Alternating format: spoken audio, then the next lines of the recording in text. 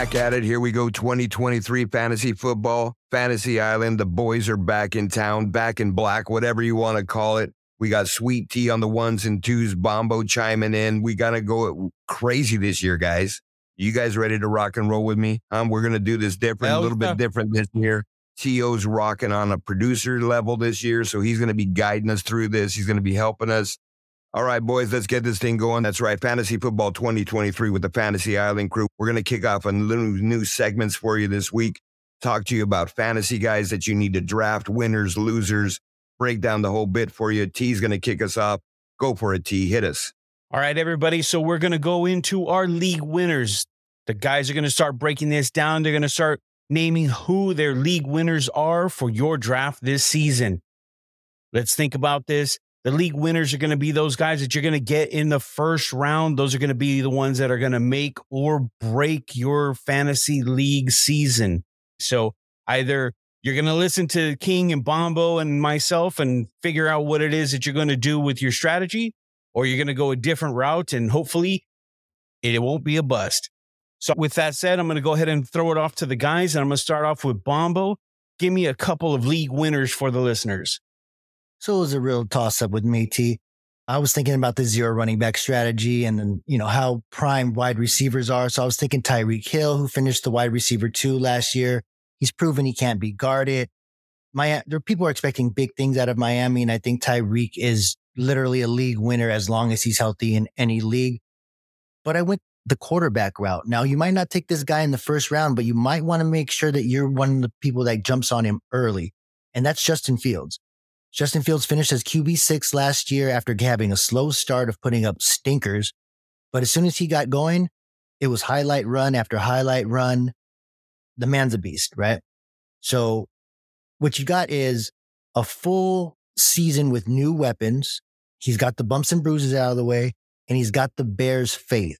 They got faith in the kid. They're going forward with him. And if trends tell you anything, it's what Baltimore did with Lamar. It's what the Eagles are doing with Jalen Hertz. And all you're going to see is positive progression. They got him DJ Moore in the offseason. David Montgomery's gone. Khalil Herbert's the man. So that running game is good. We're just finished taking a look at some preseason games, and a screen pass from Justin Fields, because defenses are honing on him, could go 50 yards to the house. So there's a variety of ways that Justin Fields can get you those fantasy points, and that's what you want.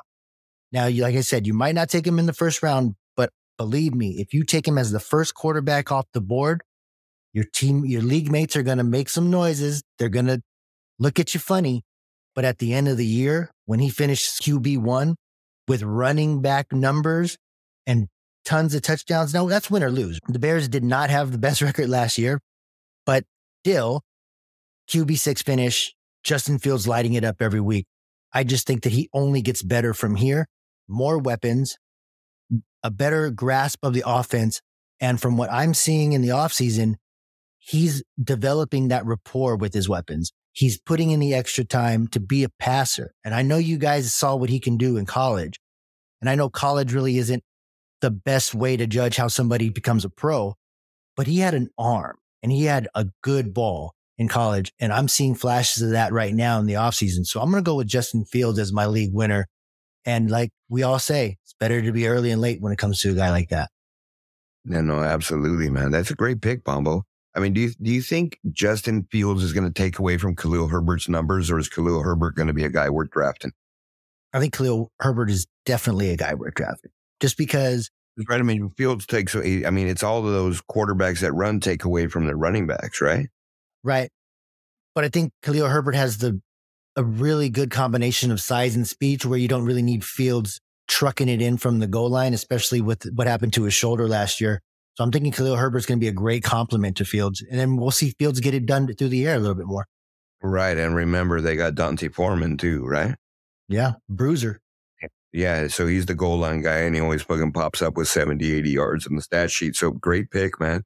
And yeah, these were tough picks, man, when we talked about them. I mean, we had Tyreek up there. We had a lot of guys up there, so I understand the difficulty, and like for me, the decision was, my top two guys were Eckler and Hertz, and I think it's like you said, Bombo, it's this year's even getting even worse. And I'm not going to say better or crazier, but even last year, I touched on my strategy for drafts is really not really putting a lot of value in running backs.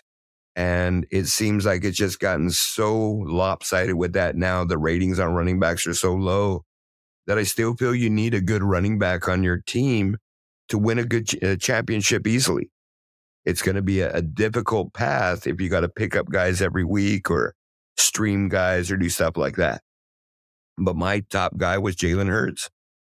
I looked at last year and I looked at the games that he had and his consistency and what he did, the weapons around him. He's got multiple weapons at all points, at all levels, and everyone's writing off DeAndre Swift, Rashad Penny. It's like Teague used to call him the island of misfit toys is over there right now. You know what I mean? I'm sure he'll chime in on this in a while, but it's sort of like that. And I think that backfield almost is like no respect. I think Jalen Hurts is going to have to pick up the slack there. And that's sort of why I chose him. And I thought if anybody could have bigger numbers, it would be Jalen Hurts. And I thought maybe their defense would take a step back. But then I forget they got that Jalen Carter kid out of Georgia.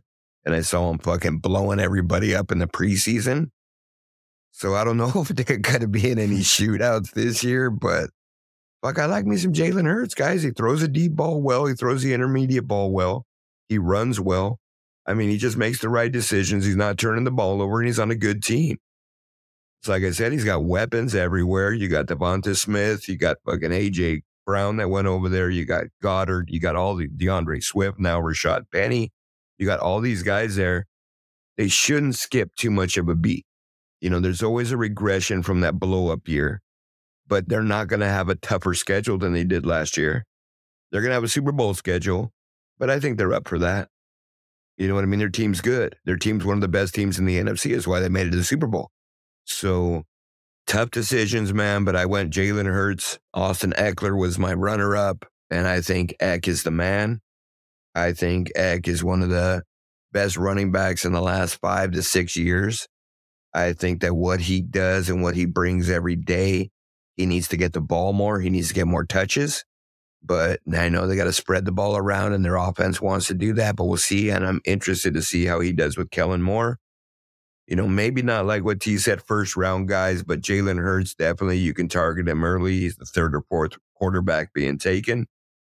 Eckler, you'd have to take him in that first round, but I've seen him dropping in these mocks, Bombo. I've seen him dropping. So I don't know, man. What do you think, T? What do you think about our picks?